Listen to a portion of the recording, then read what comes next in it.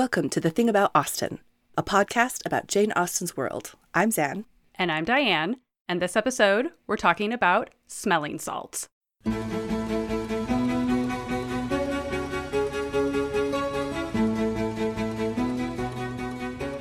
We are excited to welcome today's guest. Dr. Emily C. Friedman is Associate Professor of English at Auburn University, where she directs 18thConnect.org and the Manuscript Fiction Project. Her current work connects new media phenomena with their 18th century echoes. She is at work on 2 books, Before Fanfiction, Alternative Circulation in the Age of Print, and Actual Players, Networks of Digital Performance. She is also the author of the book Reading Smell in the 18th Century Novel, which makes her the perfect guest for today's episode. Welcome, Emily. So glad to be here. For today's episode, we are returning to the Dashwood sisters in Sense and Sensibility. The scene we're pulling from is when Marianne and Elinor are in London. Willoughby has snubbed Marianne and announced his engagement to another, and now Elinor is facing down an evening with Fanny Dashwood, Mrs. Ferris, and Lucy Steele, among others. Just a real party here. Fun times. And it's not going well. Mrs. Ferris and Fanny are purposely being cruel to Elinor since they suspect she's in a relationship with Edward, and after a while, Marianne has had enough. So this first part is from Marianne. Dear, dear Elinor, don't mind them. Don't let them make you unhappy. She could say no more. Her spirits were quite overcome, and hiding her face on Elinor's shoulder, she burst into tears. Everybody's attention was called, and almost everybody was concerned. Colonel Brandon rose up and went to them without knowing what he did. Mrs. Jennings, with a very intelligent, poor dear, immediately gave her salts. And Sir John felt so desperately enraged against the author of this nervous distress that he instantly changed his seat to one close to Lucy Steele and gave her, in a whisper, a brief account of the whole shocking affair. Sometimes you just have to gossip, I guess, to get it out of your system. I'm feeling really emotional. The gossip just comes out. So, Emily, we are so excited to have you here to talk to us about smelling salts and how they're showing up in this scene. Austen, identifies this object for us here in Sense and Sensibility as smelling salts, but there are other moments in the novel when Austen refers to things like lavender water, like when Marianne is snubbed by Willoughby at the London ball. And in your book, you point out that there is actually a wide range of scented materials held in smelling bottles that were used to revive individuals. Can you tell us a bit more about the different types of contents in smelling bottles of this era? And what is Marianne actually smelling? Yeah, it's really interesting that we have these personal handheld objects. And in some cases, you might actually have a dual-ended one, where you'd have a kind of pungent reviver, often ammonia salts. In one of 2 ways, you can smell this if you really want to, and I don't recommend it. One is ammonia bicarbonate is sold as baker's ammonia. It's an alternative form of leavening. You have to be very careful when you bake with it because 1, it off-gasses, and 2, if you don't bake it sufficiently, it makes your cookies smell like ammonia. The other way it's still used is as a revivifying agent. This really does have a physiological effect on your nervous system. And so it used to be used by emergency technical folks. But now, because the reaction the body makes is involuntary, if you are concerned that there's head or neck trauma, you're not going to mess with that. Right. So it really is a genuine stimulant, which is why it is sold as nose torque, or under other names, as a aid for professional athletes. And I can confirm, as a competitive powerlifter, that powerlifters use it right before doing a big lift as a, kind of vasodilator to kind of get the blood pumping and moving through the body. So that's the active ingredient of a smelling bottle in this period. But you also might have pleasant aromas, either in a similar kind of container or at the opposite end. So when I used to give talks in the before times, I would have test tubes, and one of them would be ammonia. And I would say, okay, we're going to open this test tube for about a hot second, and then you're going to stop it again. And please do not snort it. This will go very badly for you. Oh, gosh. There's a footnote in my book Credit to my dear, dear friend, the brilliant Dr. Jenny Batchelor of the University of Kent, who did indeed accidentally inhale too much of this stuff at a talk I gave at Schotten and could not smell for 4 hours. Oh, no. She Oh my was gosh. rendered anosmic. Oh, it's that strong. Yeah, it's that strong. It didn't take much. And then right next to her, so the thing I do, because you want to clear the air of ammonia, is you say, okay, so now open this bottle that has lavender water in it, which smells exactly what you imagine, natural lavender. And then Dr. Elaine McGurr, who's a specialist in actresses, who was right next to her, immediately turned pale. And I was like, oh no, did she get ammonia too? Found out later, she washed her hands with lavender soap all through her pregnancy after she had morning sickness. And so she has associated those two smells in her head as lavender equals I'm going to throw up. Oh no. So one of my illustrious senior colleagues couldn't smell anymore. And the other one was like, I want to heave. This is my life now. So most people in the Regency period would not have had that relationship to lavender water or rose water or jasmine water or any of the other kind of floral distillations that were available for sale, also were made in the home. So we have a lot of information from, kind of housekeeping recipe books, both of professional and kind of collected by families in how to make these compounds. You weren't making ammonia at home, but you were making these other kinds of reviving floral infusions or what have you. And you might use those as a kind of reviver, as a pleasant scent. You might use it after ammonia, or you might just use it because, as you might imagine, in, say, a ballroom, you are very close to a lot of people who are dancing very strenuously in a fair number of layers. And the same is true, in the Regency as it is if you went to the club now. Sweaty bodies don't smell especially great after a while. And so you might just have it up to your nose to have an alternative to the smellscape around you. I don't want to say that the Regency period was stinkier than our own period, but certainly there are moments, as in our own lives and our own cultures, where there's certain smells we're trying to avoid. And so a smelling bottle is really handy for that as well. So you were saying that in terms of the floral distillations, that was oftentimes something that they would be making themselves? Yeah. I mean, if you are in a home that has enough land and you have enough free time, it's a question with the Dashwoods. Their cottage is no cottage, right? They Right. still have a fair amount of space. And certainly they have the free time. They may or may not have the equipment at home to do the kind of distilling work that this kind of production would entail. So it's entirely possible that they could also just have purchased it from any number of kind of shops that sold. Hair powder is no longer in fashion, but hair powder would have been sold at the same kinds of shops, as would different washes for the face, different kinds of treatments for, acne and brightening the face and all of those sorts of cosmetic applications as well. Same shop for all of your needs.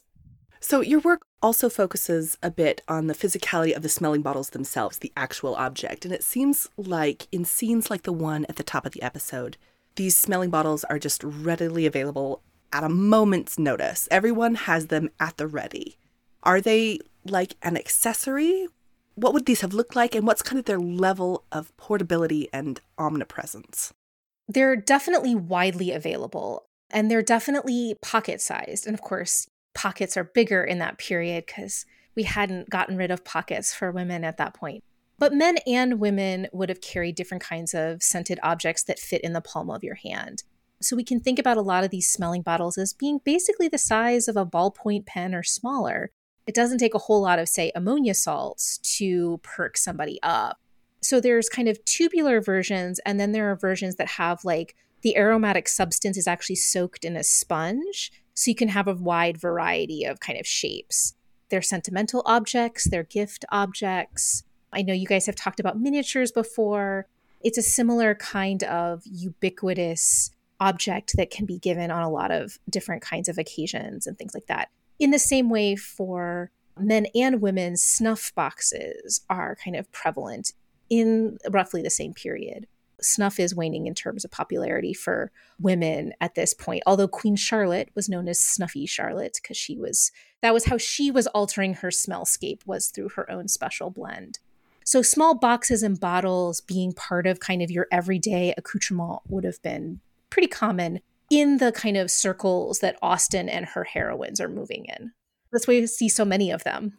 And I'm assuming there's that the wealthy you are, they're going to be more ornate, made with costlier materials, that sort of thing.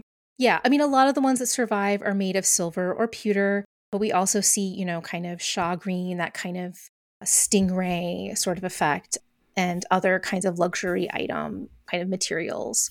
But yeah, they can be very utilitarian as well. They are, at a certain point, a non-essential object. We are not in the early modern period of, 100 years prior, where the understanding of the world was, we're in a plague and we need to be carrying large kind of scented objects as medical devices. We can almost think about this as kind of the descendant of those pomanders from the earlier periods, but no longer kind of understood as essential kind of life-saving devices in the same way. But there's something still in the culture around the idea of good and bad air, and that will continue to be a kind of idea that will take us through well into the 19th century. And in fact, coming back as we think about filtration and the qualities of our air today. So yeah, I mean, changing the atmosphere around you is something that the kind of middling sorts and up are trying to do in different kinds of ways in this moment. Because there's been this kind of shift for their uses a little bit, are we seeing a distinction? I mean, you mentioned that both men and women are carrying these objects. Are we seeing any kind of like divergence in terms of gendered usage around this time that Austen is writing? To the extent that we have traces, a lot of the traces are from fiction. So of course, they're kind of idealized representations of what we think human beings should behave like in this particular class. And so you see kind of more or less two kinds of uses of smelling bottles in particular. And snuff kind of attaches to one of these. And the first is what we see Mrs. Jennings doing. What she is doing is she is providing what she understands to be first aid, right? You are having an intense emotional reaction. I am coming to revive your spirits with this bottle. And so there's a fair amount of depiction in the period of people coming to the rescue, men and women, with smelling bottles. And so it's a way of signaling, oh, this is a very serious and authentic distress, right? And Austen is coming into the conversation after decades of the sentimental novel tradition that's thinking about, the embodied feeling, right? And the way that we can make that legible and visible to others, and whether we should and when we shouldn't. Of course, Sense and Sensibility is all about, when do you reveal and when do you conceal? And Marianne is always very visible in her feelings. We don't see Eleanor being given these salts. And so that's the kind of first reason, is like it's a charitable object. And the other we see when we have characters who are using it on themselves. And usually that's kind of a way of telegraphing to your audience that this person is removing themselves from sociability with whatever they're engaged with. And a lot of the time that's a critique, right? But sometimes it's necessary. So we can think about the stinkiest moment in all of Austen, which is the moment that Fanny Price goes home in Mansfield Park as an adult. She doesn't belong there anymore. It's not a familiar smellscape. It's what she grew up with, but she's grown beyond it or can't handle it anymore. It's a complicated situation, but it is definitely, at least seen through her nose, repulsive. Nothing has been washed in a while. Everything is murky. And so we can kind of sympathize, although Fanny doesn't remove herself, we can sympathize with the implication that if Fanny did have a smelling bottle handy, she probably would use it to kind of get herself out of the situation, at least in terms of her nose. So those are the kind of two ways that you're most likely to see a smelling bottle in this period, is either as you're giving it to someone else and being super helpful, and isn't it great that you're prepared for emergencies, or you're overly dependent on it and you're being unsociable. You're making yourself unfeeling about the people around you. I'm curious if you have any thoughts on the more performative aspects of using smelling salts or bottles. The great example we have is in Mansfield Park as well, is Lady Bertram at Mariah's wedding, standing with salts in her hand, expecting to be agitated. So is this sort of like a way of displaying your kind of feminine delicacy? Well, it's interesting, right? Because like Lady Bertram is an inert blob, for lack of a better term, right? She is a woman of inaction. The world is happening to her, and even not that much happening to her. It's passing her by. She's in a bubble. And, I'm not mad at it. She's got her puppies. She's got Fanny doing all of her work. She is my ultimate example in my book for the person who has noped herself out of all society. And you can see it from the fact that she's the Austen character who uses a smelling bottle the most. And she's using it, as we see in that moment that you just quoted, expecting to be agitated before she even needs it. Who knows if she's even going to need it? Because, how much feeling is she feeling? I mean, somebody like a Mrs. Norris, she never needs to be revived. She's of hardy stock. She doesn't need to be. Well, she might have one for that kind of performance of being useful. Right. She would be the person who shoves it up your nose and you don't want it. Yeah. Right. It's the imposition of this. Like, if Lady Bertram's smelling bottle is coming out too early so that she can KO herself, Mrs. Norris's is coming out so that she can olfactorily assault some poor sucker. Olfactorily assault. That is Aunt Norris. Yes. Well, yeah, because she's helpfulness weaponized, right?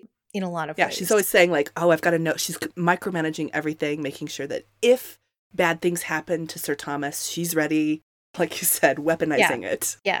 So bringing it back to Sense and Sensibility, we see the application of the smelling bottle a few times in the novel. I think one of the first references is actually with Lady Middleton's child.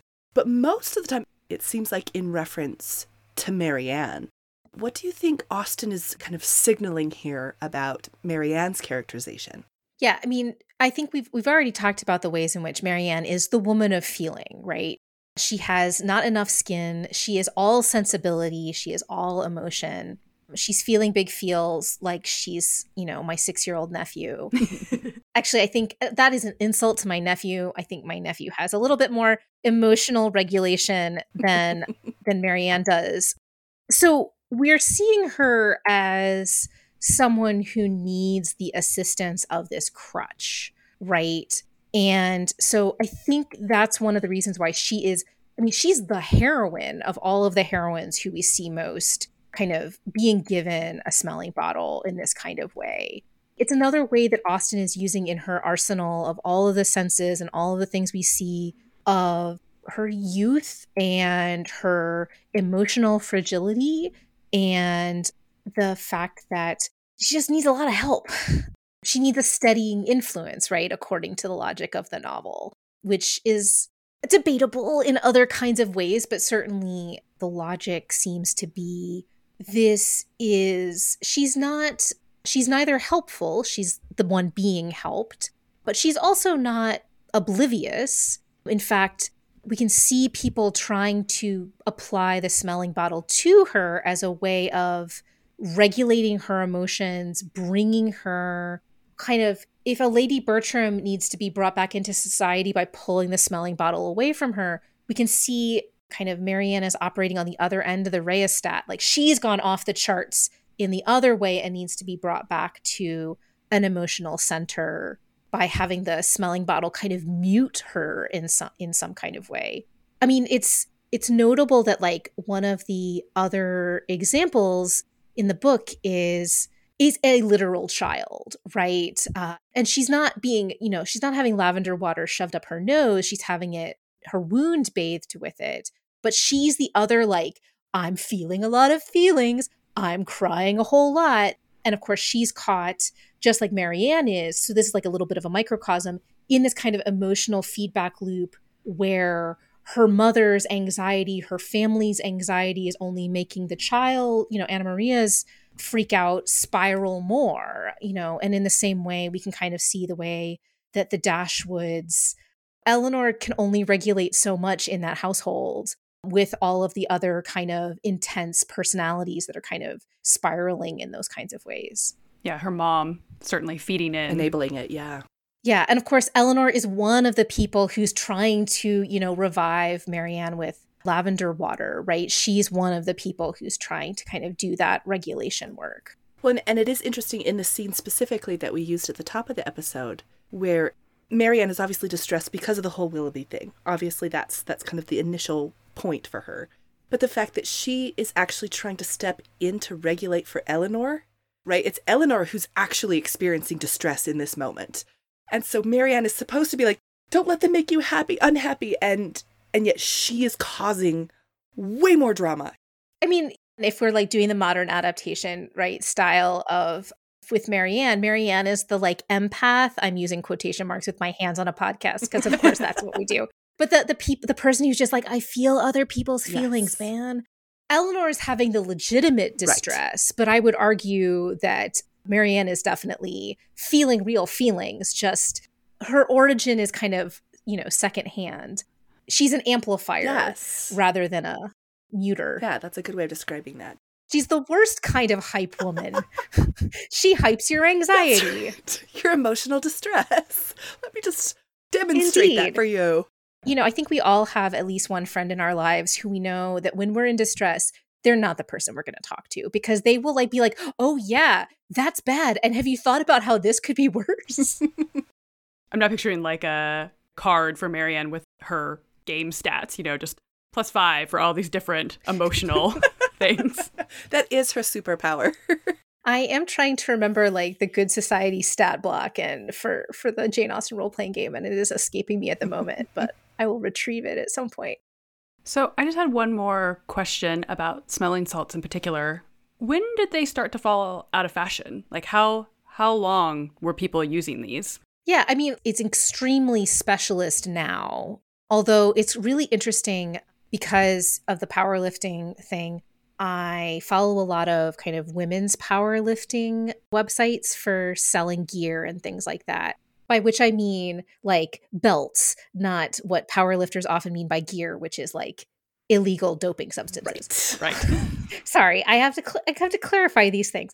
But one of the things that many of these places sell is customizable scents of these ammonia salts, right? So it's not just the smell of ammonia, but it's the smell of coffee ammonia. I'm sometimes tempted to like buy it as, smell scholar just to see what it's like. And then I am reasonably certain that's disgusting. So I have not placed that, $12 or whatever bet. But yeah, so we've got a highly specialized use kind of in the 20th and 21st century. They continue to be present, at least in terms of representations in fiction and things like that, through the 19th and into the early 20th century for sure. And that's also, in part because we don't have a whole lot of other kinds of remedies in that way. And also the kind of chatelaine, the jewelry piece that was either, around the neck or the waist that had all the little bits and bobs, that was a potential, charm on your chatelaine. And so until those completely go out of fashion, you've got those kind of prevalences as well. They should have busted out some really teeny tiny ones when charm bracelets were in their heyday. Oh, God. Oh, no. Well, and it would also be interesting to see kind of how the smelling bottle, and this is a speculation, not a thing I know a whole lot about because I'm an 18th centuryist and then I'm a 21st centuryist. Like there is no in between. What happened in the space between, I'm not entirely sure. The rise of modern perfumery happens in the early 20th century. So you could probably argue that at the moment that the smelling bottle is truly kind of leaving fashion aside from kind of emergency medical uses, you've got the rise of modern perfumes, which you wouldn't want to have a bottle of scent. You are creating your own sillage around you instead. And so the modern concentrations of eau de parfum are much stronger than a lot of the materials that were being used prior to that. And so in the 1880s and thereafter, 1880s is Jiki, which is kind of considered one of the kind of big milestones in the history of perfume. So it's possible that that technological change and that kind of sartorial change. And of course, that's also, those are starting to be the decades when women lose their pockets. And so there's also that in the mix as well. When we are seeing that kind of the decorative perfume bottle also kind of replacing, like just physically, there's kind of a trade-off that happens there at that point too. Yeah, and it's being relegated to the dressing table because you're not carrying it around with you, especially those terrible squeeze bottles. Those atomizers are garbage, y'all. Don't ever leave perfume in them. You will say goodbye to your very expensive perfume very quickly because all it is a way for it to evaporate. Hot tip. There you go. This has been fun perfume rules. That's right. Your hot perfume tips right here. Oh, no. I mean, one of the things that I do every once in a while on Twitter is have people, Rachel Syme she'll match you with a perfume. I do that for people's like role-playing characters or for imaginary characters or, work characters from fiction, matching them with modern perfumes because that's fun. That sounds fabulous. I love that. Is that something that people can hit you up on Twitter for? Absolutely. Perfect. I think that's a great time then for you to tell our listeners where they can find you online and tell us a little bit about your book that will be coming out in paperback later this year. Yeah, so I'll start with that. I'm the author of Reading Smell in 18th Century Fiction, which came out with Bucknell University Press. It's distributed by Rutgers University Press, and fingers crossed, it will be coming out in paperback in the 2023 season. Excellent. And you can find out when it arrives, when it lands, and when you can pre-order it I am on Twitter all the time because I'm a highly online individual. And so you can find me at Friede, which is Friede. You can also check out my website for copies of basically all of my work. That's ecfriedman.com. And I think it's fairly well known, but just in case, it never hurts to say, academics want to be read. So if you can't get a hold of our stuff, we'll send you a copy. That's right. That's right. You can find me on Instagram at Manuscript Fiction, which is where I post about the work relating to my unpublished women writers and other people writing like Jane Austen in manuscript from between 1750 and 1900. I swear I am learning about the 19th century these days. And I talk about playing Jane Austen and other 18th century representations in modern board, video, and role-playing games with Dr. Emily Kugler from Howard University, and our YouTube channel can be found at Critical Prof. Excellent. So many good things to go check out now. I'm a nerd of many talents. I love it. Thank you so much for joining us for this episode. Super fun. Super fun. Thank you for having me. Absolutely. Thank you again to Dr. Emily C. Friedman for joining us for today's discussion. You can find us on Instagram at The Thing About Austen and on Twitter at Austen_things. You can also check out our website, thethingaboutaustin.com, and email us at thethingaboutaustin@gmail.com. And stay tuned for next episode when we'll be talking about Irish melodies. Thanks for listening. Bye.